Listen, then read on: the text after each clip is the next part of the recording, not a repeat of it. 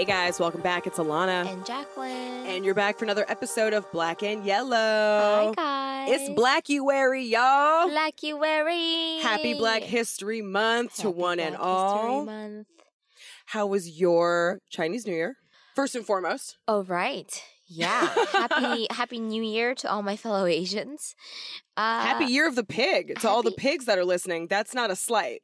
Like, if that is your animal, I hope that your year is killing it. It's your year, guys. That's it. It was pretty mellow. Okay. We did sort of a double celebration because it was my younger brother's birthday as well. Oh, fun. Yes, it was his birthday and New Year all on the same day. So that hopefully means a lot of good luck for him. Nice. Yeah. Last year it was mine. Last year my birthday and Chinese New Year fell on the same day. Holy shit. Yeah, and it was pretty powerful. I felt like the ancestors were on my side.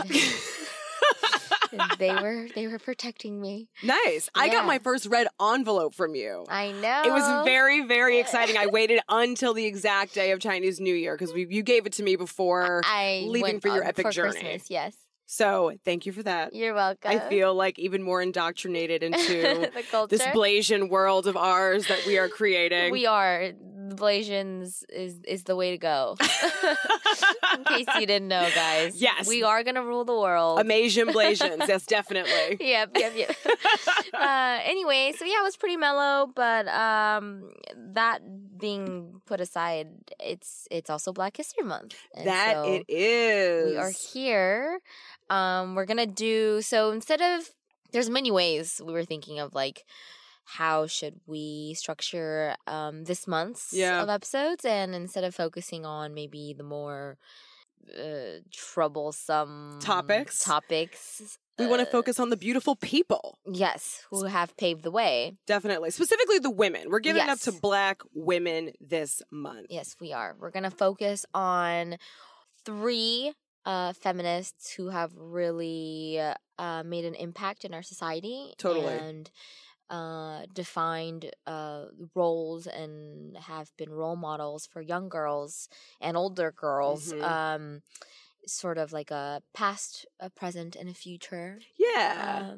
So today's going to be our past episode. Yes, Jack and I wanted to split the difference when we talk about past. Yes. We didn't want to go so old like Sojourner Truth, Audre Lorde, old, because we wanted it to be someone that was still alive and still around, that if you listened to this episode and you got inspired and you wanted to receive more of these people's messages, you totally could. Right. So we chose women that were still alive. Yes. Still kicking ass, Not still dead. working, still creating change. Mm-hmm. And today is going to be our past episode, and we are going to feature Miss Kimberly Crenshaw. Oh, Miss Kimberly Crenshaw. Can we just talk about how prestigious she is and how much she's actually accomplished? Yeah, definitely. You're like, okay, she's a professor, UCLA, Columbia. She teaches law.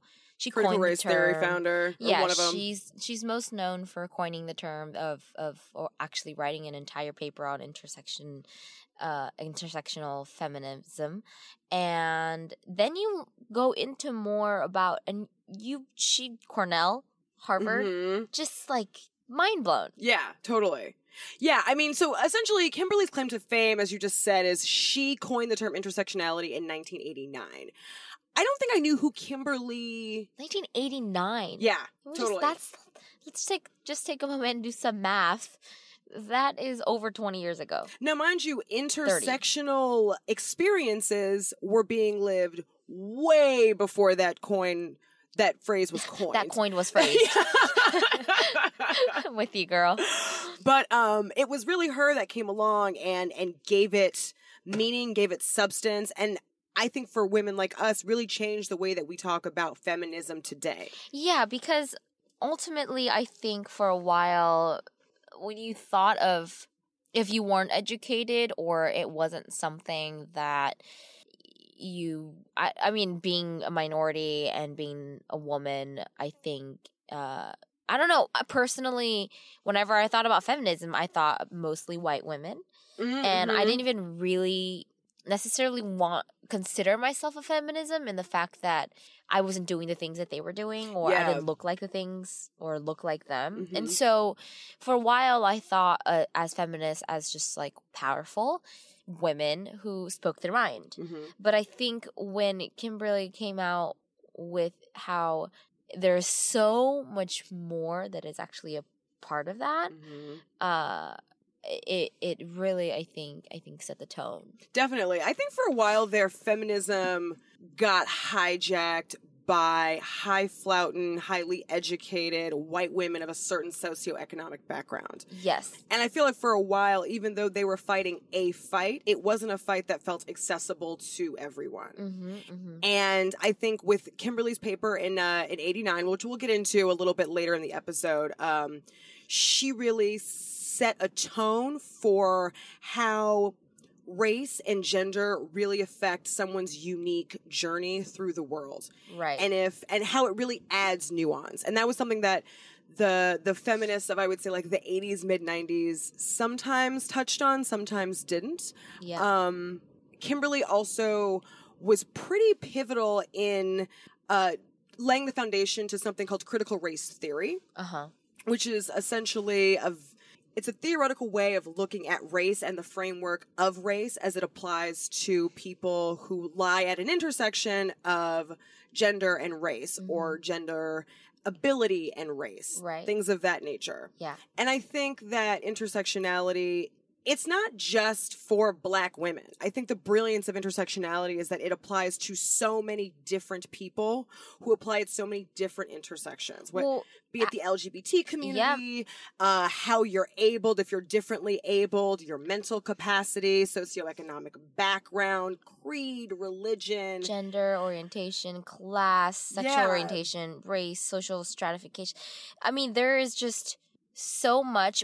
I think what ultimately was so, I guess, educational in the sense that how all these things are actually interwoven, and that ultimately is what it's about. It's not about you just being a woman. Correct. Right? It just all these things that actually come together define that. Definitely. Yeah. So let's talk about when the word intersectional really hit the cultural zeitgeist. So I would say the seeds were planted in 2016 by Ashley Judd, and she tweeted, "My feminism will be intersectional, or it will be bullshit." And then in 2018, I believe that was the Oscars So White. No. 2018 was the sexual harassment scandal in Hollywood. That was when all the Harvey Weinstein stuff was going down. So during the third act of the Oscars, there was a pre-taped segment celebrating and encouraging diversity in Hollywood. And it was introduced by Ashley Judd. She loves that word. Selma Hayek and Annabelle Soria. And these three women had also accused Harvey Weinstein of sexual assault. And they were essentially sending a very clear message to the Academy about the new model of speaking up and accepting change. And Ashley Judd went on to say, "We work together to make sure that the next 90 years empower these limitless possibilities of equality, diversity, inclusion, intersectionality. That's what this year has promised us." And I think that moment really put that word out there. And it was all of a sudden the word intersectional was like very fashionable, very trendy. It was splattered all over. Everyone was using it. Yeah, because if you, I guess, weren't interested or didn't go to law or aren't very academia based, then it's not natural that you're going to necessarily come across this term. Right. Unless that stuff. And I think because of Harvey Weinstein and because of these powerful women that have the ability to I guess interfere in media and make these comments, I guess then was like the moment it was like liberated. Yeah, because essentially like the paper that she wrote was a scholarly critique on anti-discrimination. Yeah.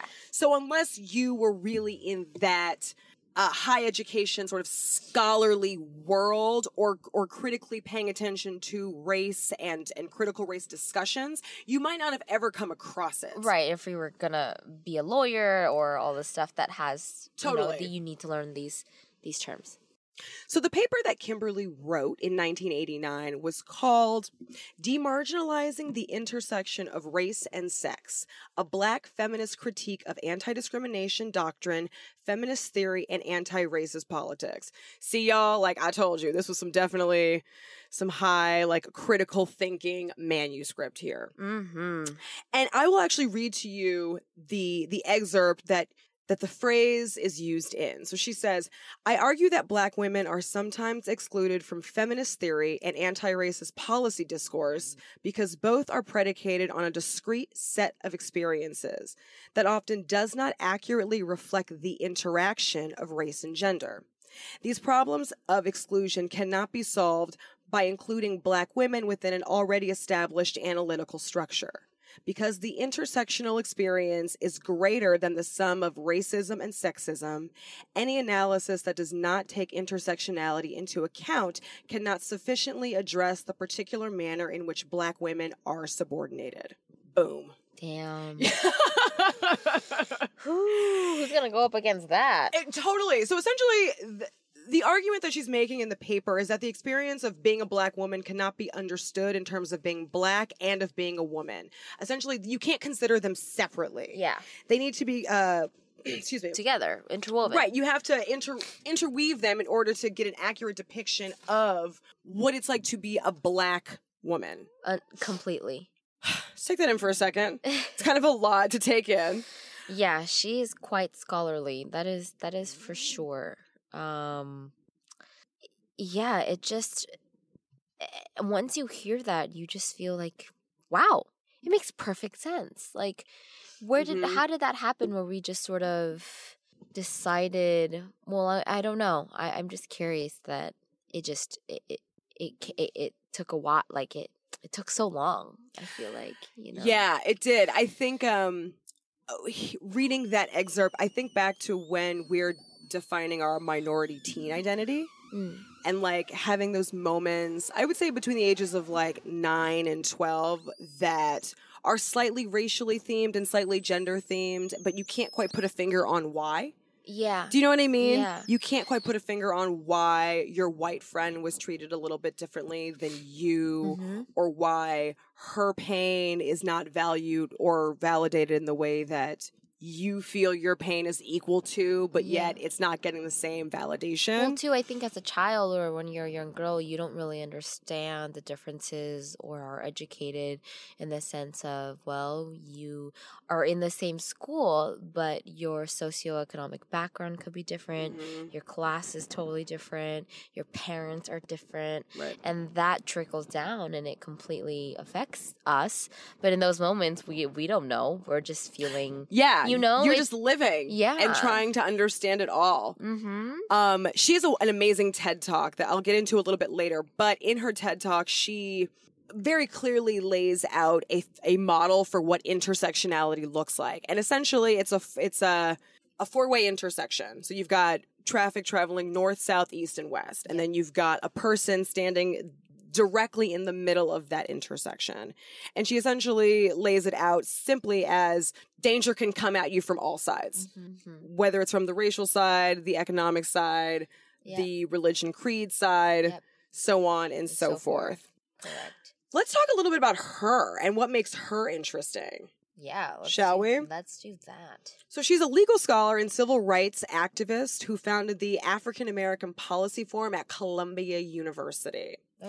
She was born in Canton, Ohio in 1959 to parents Marion and Walter Clarence Crenshaw Jr. She attended McKinley High School. She received her bachelor's degree in government and Africana studies from Cornell University.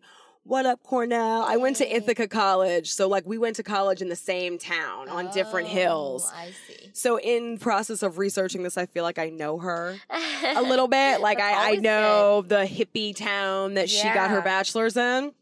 She received a JD, which is a Juris Doctor degree, a graduate entry professional degree in law, and one of several other law degrees from Harvard Law School in 1984. She received an LLM from the University of Wisconsin Law, and she was a law clerk to Wisconsin Supreme Court Judge Shirley Abramson.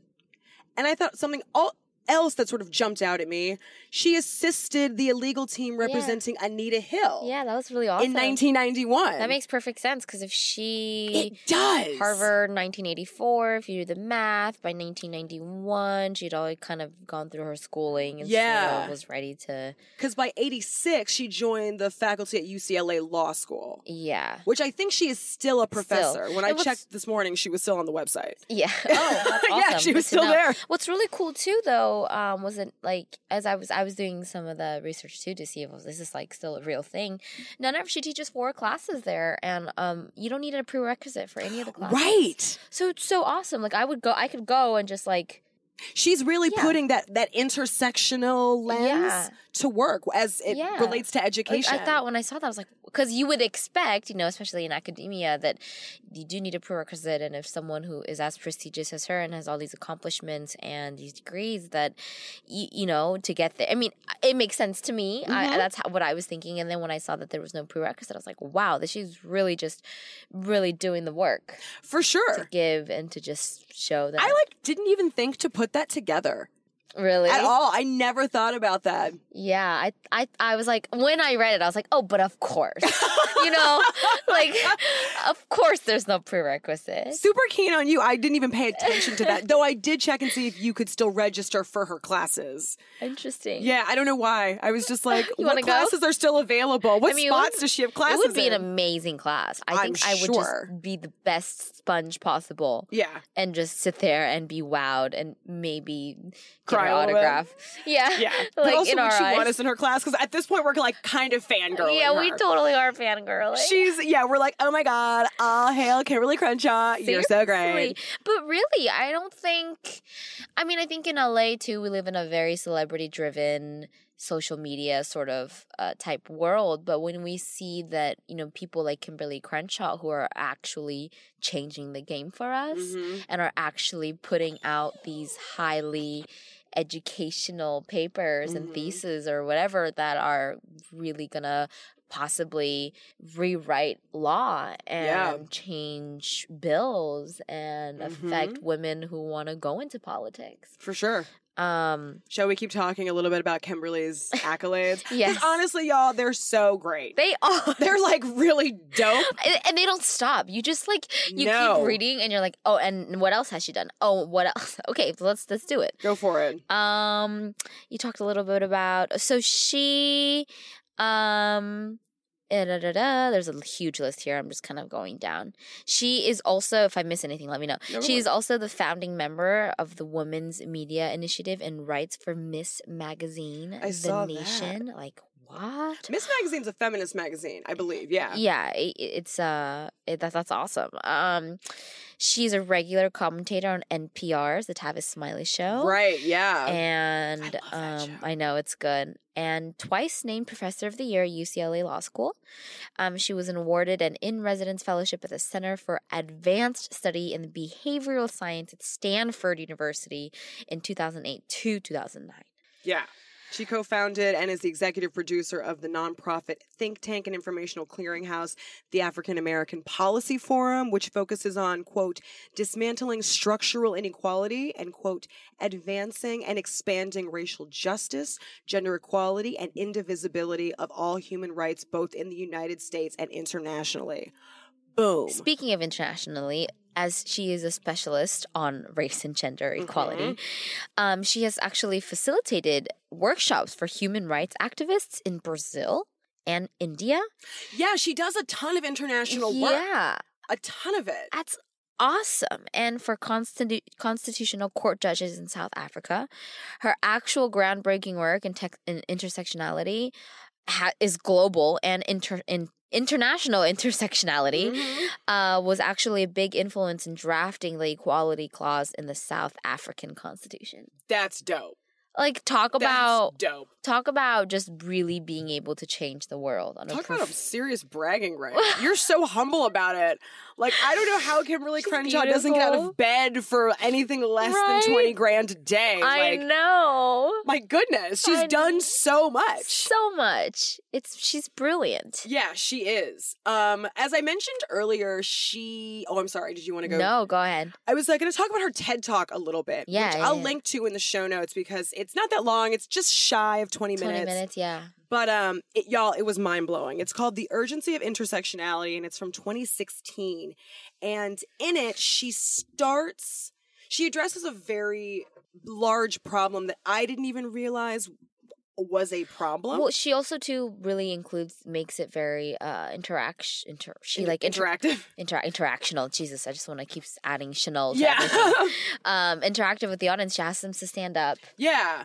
So she kind of calls everyone out. I love it. I know. On their knowledge of police brutality as it affects both Black men and Black women. And she illustrates a really beautiful point right off the top that we as a collective society are much more familiar with the police brutality cases and police brutality murders as they affect Black men, but not as they affect Black women. And this is, again, I mean, this theme, we're going to have another episode on this, but this idea of how Black men have somehow...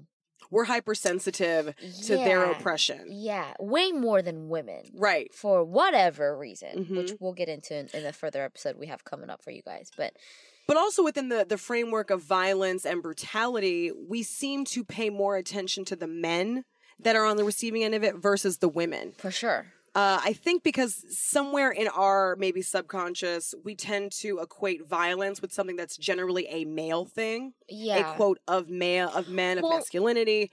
Yeah, and I think I don't know if this is right or wrong or if the statistics are right, but generally what goes out in the media, right? Because there's a lot of things that don't go out in the media, or I mean the news, is generally, Black men who do get shot for whatever reason that weren't supposed to get shot, and then that storms this huge, more so than women. Yeah, the media like what gets fed to us even more. Is even filtered already. Oh, I think you're pretty right on that. Definitely, because I knew every single man that she named right off the top. Yeah. I think I only knew one woman, like 3 names in. Yeah, and I was like, ooh, like. Yeah, you better check yourself, right? Girl. Like we all better check ourselves. Like, women face the exact same amount, if not more, of police brutality and of police killings, but we don't really hear about it because there is something within our subconscious that maybe filters women out of the violence scheme. Right, or because, I don't know, is it easier to assume that the Black man was being and acting a certain way, and it's hard to see, like the way it's painted in the media, it's hard to even believe that a woman would do something like that. I don't know. Do you know what I mean? Well, I think what she's trying to illustrate is the intersectionality of police brutality as it affects women. And for some reason, we don't think about the women that have died at the hands of cops, but we totally know the men. The men are the ones that get all of the attention. Black Lives Matter was for sure. What's his face? Trayvon Martin. Yes. Yeah. I just want to call him like Deshaun something. Nope, Trayvon Martin. Trayvon Martin. But also the Say Her Name, #SayHerName, which I think was in 2014, I want to say. That was a direct response to the women that have lost their lives at the hands of police and how their names are not amplified the way that we amplify the names of men. Right, and this ties in perfectly to Surviving R. Kelly. Definitely. Like, just how they're overlooked. And definitely. There's an invisibility there that I think with the term intersectionality, with the work that Crenshaw has done, has really fought to make these women visible and has continued the fight in making women's pain visible, because if we can't see it, we can't address it and we can't fix it. Exactly. Totally.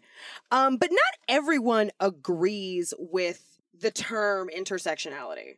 Not everyone agrees that it has faced some controversy. So, of course, as all things.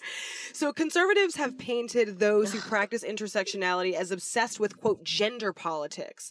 Of course, as the DeGraffney case shows, intersectionality is not just about identities, but about the institutions that use identity to exclude and privilege.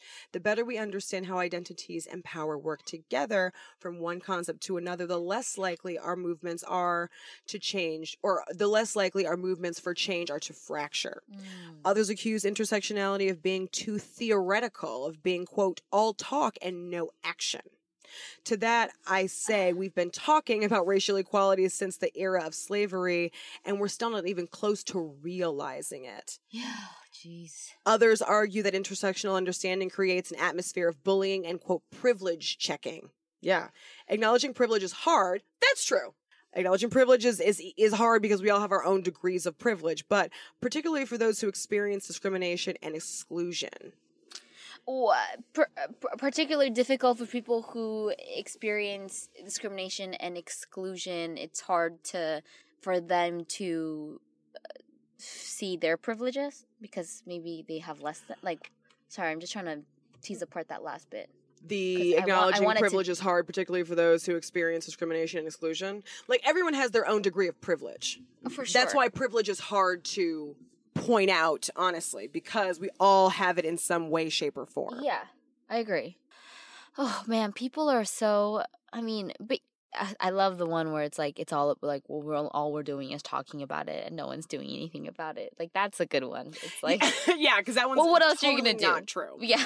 Definitely. We're going to just stay silent and then do something about it? Right. No, we have to talk about it. People have to get angry. People, like... Definitely. Before anything gets done. Like...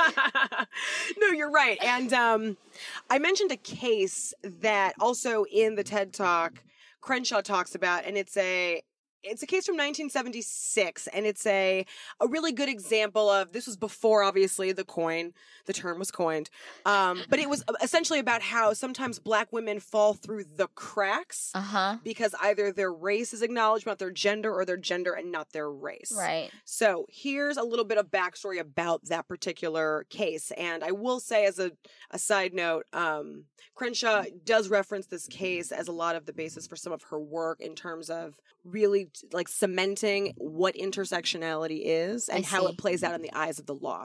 So in 1976, Emma DeGraffney and several other Black women sued GM, General Motors, for discriminating, arguing that the company segregated its workforce by race and gender. Blacks did one set of jobs and whites did another. According to the plaintiff's experiences, women were welcome to apply for some jobs, while only men were suitable for others. This was, of course, a problem in and of itself, but for Black women, the consequences were compounded. You see, the Black jobs were male jobs, and the women's jobs were only for whites.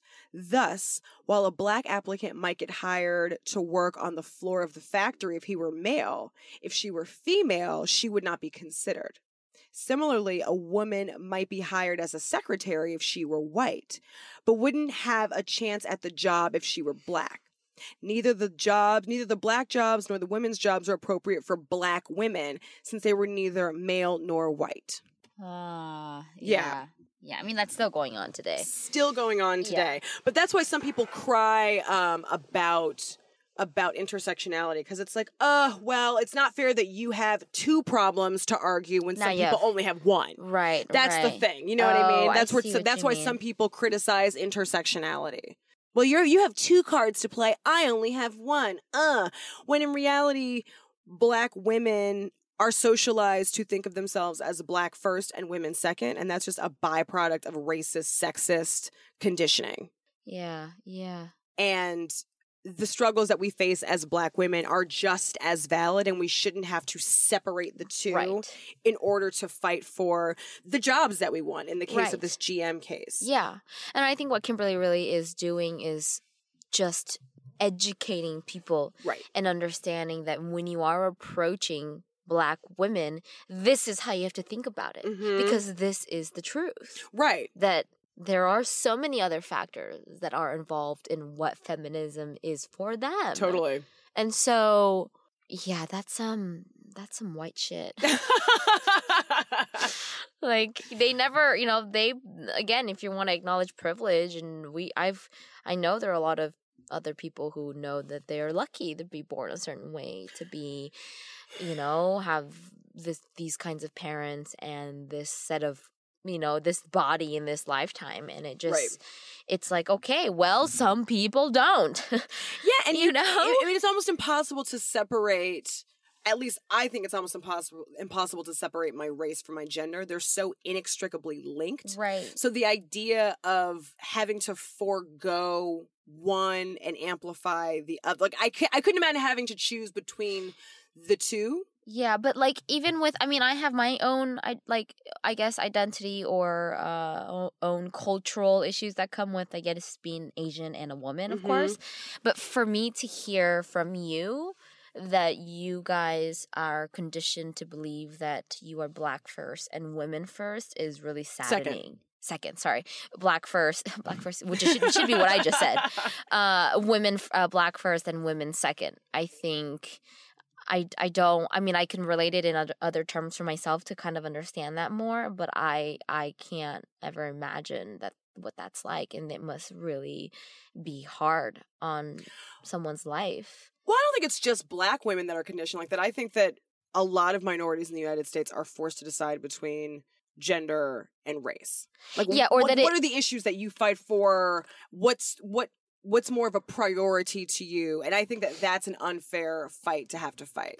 Yeah, I think it is just what it is, really, as you're growing up. That's what it is when you're growing up, it's a lot of things become about me being Asian first, and not me being just a person or a girl. And once those scenarios or the situations are continuously affirmed by real life experiences, it becomes very obvious that, oh, okay, so this is how I'm seen, and that these are the things to be Asian, or what it is to be Asian, or how people see me as Asian. And then the part of me being a woman or my own individuality sort of loses. Yeah. I hear what you're saying. Yeah, definitely. I think in college I got accused of playing the black card a lot. And I didn't think it was a bad thing to do, because I couldn't just look at myself as a woman in the eyes of my theater department major, where whiteness was the overarching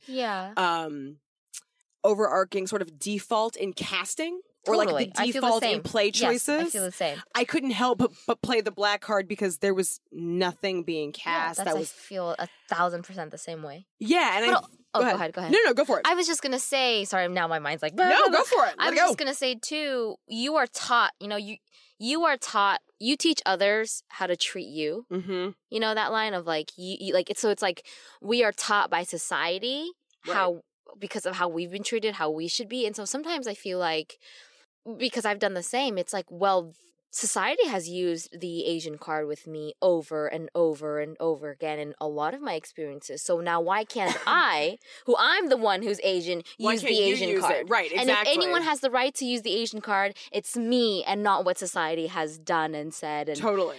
So then there's like, and then you go and you analyze that, and that in itself is just really mind-blowing. Right. Because I find myself doing that very often. Not very often, but enough where I'm like, oh, I'm doing, like, I'm, and most of the times it's to be funny or to just be kind of charming or, whatever is fueling that. Definitely. But then I really notice it's like, because someone has obviously taught me that this is something that you do. For sure. I understand that, yeah. And then I'm also and then I become the one who's kind of separating my own Asianness with my, then it becomes, then you are even doing it to yourself. Like it could be that, it could go that far. And I'm sure there are plenty of minorities who do that and don't know that they've been doing it because that's what society has taught them to do. Right. Yeah, it's a conditioning. Or I think in some ways it can also be an ego defense mechanism. Oh, yes. You know what I mean? Or to make you feel special because you don't feel special if you were just an ordinary person. Correct. So being black is cool or being Asian is like better now because supposedly... Or if you find yourself in a situation where you are the only black woman, in my case, or the only Asian woman in a situation where you're surrounded by a bunch of white males or white females, I'll sometimes like tell a joke to get in front of that awkwardness. Yep, same. You know what I mean? Like I'll make it known so that any indiscretion or like fuck, the word is escaping me. Microaggression that comes my way. It's like you almost welcomed it, or like you've almost like been like given permission. But like, I don't know if I'd give permission to give it for me to get a microaggression hurled at me, but I've gotten in front of the fact that if it comes my way, I am aware of why. Right. You know what I mean? So it makes it, I guess, less painful. Yeah. Or maybe less powerful is the better word. Yeah. I completely understand. I feel the same way. Where it's just like, to me, it's sort of like, we all know I'm the only Asian here, so let me just say it. Because I know everyone's thinking it. Or we think everyone's thinking it. Right. You know? Yeah. And I think that is our conditioning as people of color. It's really hard. Yeah. And it's super hard to separate from that. It's hard not to go there. Right. And that's like when we talk about nuance, like the nuance of being a person of color, like that's part of that nuance. That's that nuance that white people don't ever have to notice. Unless they're in, unless it's flipped, then I'm sure they feel very... Right. Or you have that, like, very, very aware white person. My boyfriend is definitely one of those people who's, like, almost too aware of his whiteness and his maleness and his socioeconomic background. Funny. Like, he's very aware of all of that because he wants to counteract the white privilege that he knows is working in his favor every day. Kind of like that sort of a thing. Interesting. I wonder how that affects his ability to be authentic and himself. And like, I'm sure that stuff like gets in the way, He can be super authentic though. Like, I mean, it allows him to be that because he is so aware of it. Okay. I find that I notice it more in predominantly white spaces where I am the only black girl. He's like probably one of a few very aware white men. And in the space. And maybe the people that are like working in the event are minorities. Or maybe the person, or maybe it's in an area where maybe, like white people don't really go or don't feel as safe. And like he can feel that he can sort of suss that out. Oh, I see. Like that sort of a thing. Okay. That's interesting. Yeah. That's good. Good for him. Anywho, we wanted to choose Kimberly Crenshaw today mainly because her work with intersectionality, without it, we wouldn't be having the show that we have today. No, not at all. We wouldn't have the discussions about race that we have in such a frank manner without her foundational work. Totally. And I think ultimately, too, in this kind of work and in this sort of feminist world that we have that is being created, there has to be specificity because there's so many different kinds of people in this world that I think without the specificity that she talks about and writes about, there's no way you can really make change. Right. If everything was just so general and broad, there's no way. And this stuff is really sensitive and really personal. And people have died because of this and killed because of this. Totally. And so I think she is an amazing, amazing human being. And I'm so grateful that her work is out there and will be out there forever. And I hope she can live till she's 150 so she can keep doing this work. Which is super important. And it's not just important. She's healthy and good. Right. And it's not just important for black people. It's not just important for women. It's not Any about marginalized person has been affected by her work. Right. And that's the amazing, the amazing part of her and what she's been doing. If you want to play devil's advocate, you can even, she talks about specifically coming from being a black woman, but if there is someone who is white and is in a certain kind of neighborhood, not all white people were born with just the easiest, maybe they're white, but there's a lot of poor, not very privileged white people that are born in certain areas and I'm sure they've had to deal with certain things with their other white people. Right. So then you take that in and of itself. Yeah. And they have to deal with their own things of like, well, I'm white, but she's white, but why do I feel this way around her or the stuff that we've felt, So I didn't even think about that. Yeah. Yeah, I definitely was only thinking of like people of color or like or someone who doesn't identify with being white. Maybe they just feel like they are, they don't feel like their skin colors. A lot of people feel that, Yeah. It's so intricate and it's so complex, and that's why I think this kind of work is great because you can, yes, she, like I said, she is coming from a black girl's point of view and her experience and her roots and history, but the fact that this kind of work can really be applied to anyone is what is sort of like the stamp. That's what makes it so fantastic. Yeah. Definitely. I think that's a good place to end. So happy Black History Month, y'all. If you want to check out Kimberly Crenshaw's work, I will link to her TED Talk in the show notes. If you are in the LA area, you're interested in studying law, I don't know, maybe go take a class. No prerequisites. No prereqs for Prof. Crenshaw's class. If you go, tell her Alana and Jackie say hello. We say what's up. I'm sure if we ever meet her on the street, we will just totally fangirl and she will be so embarrassed. I just want to be the creepy person that breathes really close to her, sniffs her hair. Kimberly Crenshaw is right up there for me, with Angela Davis now. she's like right up there in importance and oh my godness. Yeah. And can I just have like one strand of your hair? Just something. I want to know how Kimberly Crenshaw smells. Like, where does she shop? Anyways, guys. Creepy. Ending on a creepy note. Have a happy Black History Month. We will be back next week for our present feminist, and she's a good one. I feel like you guys are going to really be down with that episode. Yeah, this episode was produced by Zeitgeist. Just to be clear, you guys, we are on a podcast channel which is called The Zeitgeist. So if you find us on Spotify and iTunes, The Zeitgeist will pop up under our awesome network logo because that's our network. So thank you, Christian, for having us on there. You are awesome. You can find us on Instagram at Black and Yellow Podcast, or you can reach out to us individually. I am Alana Webster at Renegade of Fun. I'm Jacqueline Chung Young on the gram. You can please write and review if you're interested. It helps us boost our subscribers and get people to, hear our sponsor the podcast. We are doing this totally for free. Little baby. So to keep it going, we would like your rate and reviews. If you could help us out, that'd be amazing. And until next time, guys. Bye. Bye.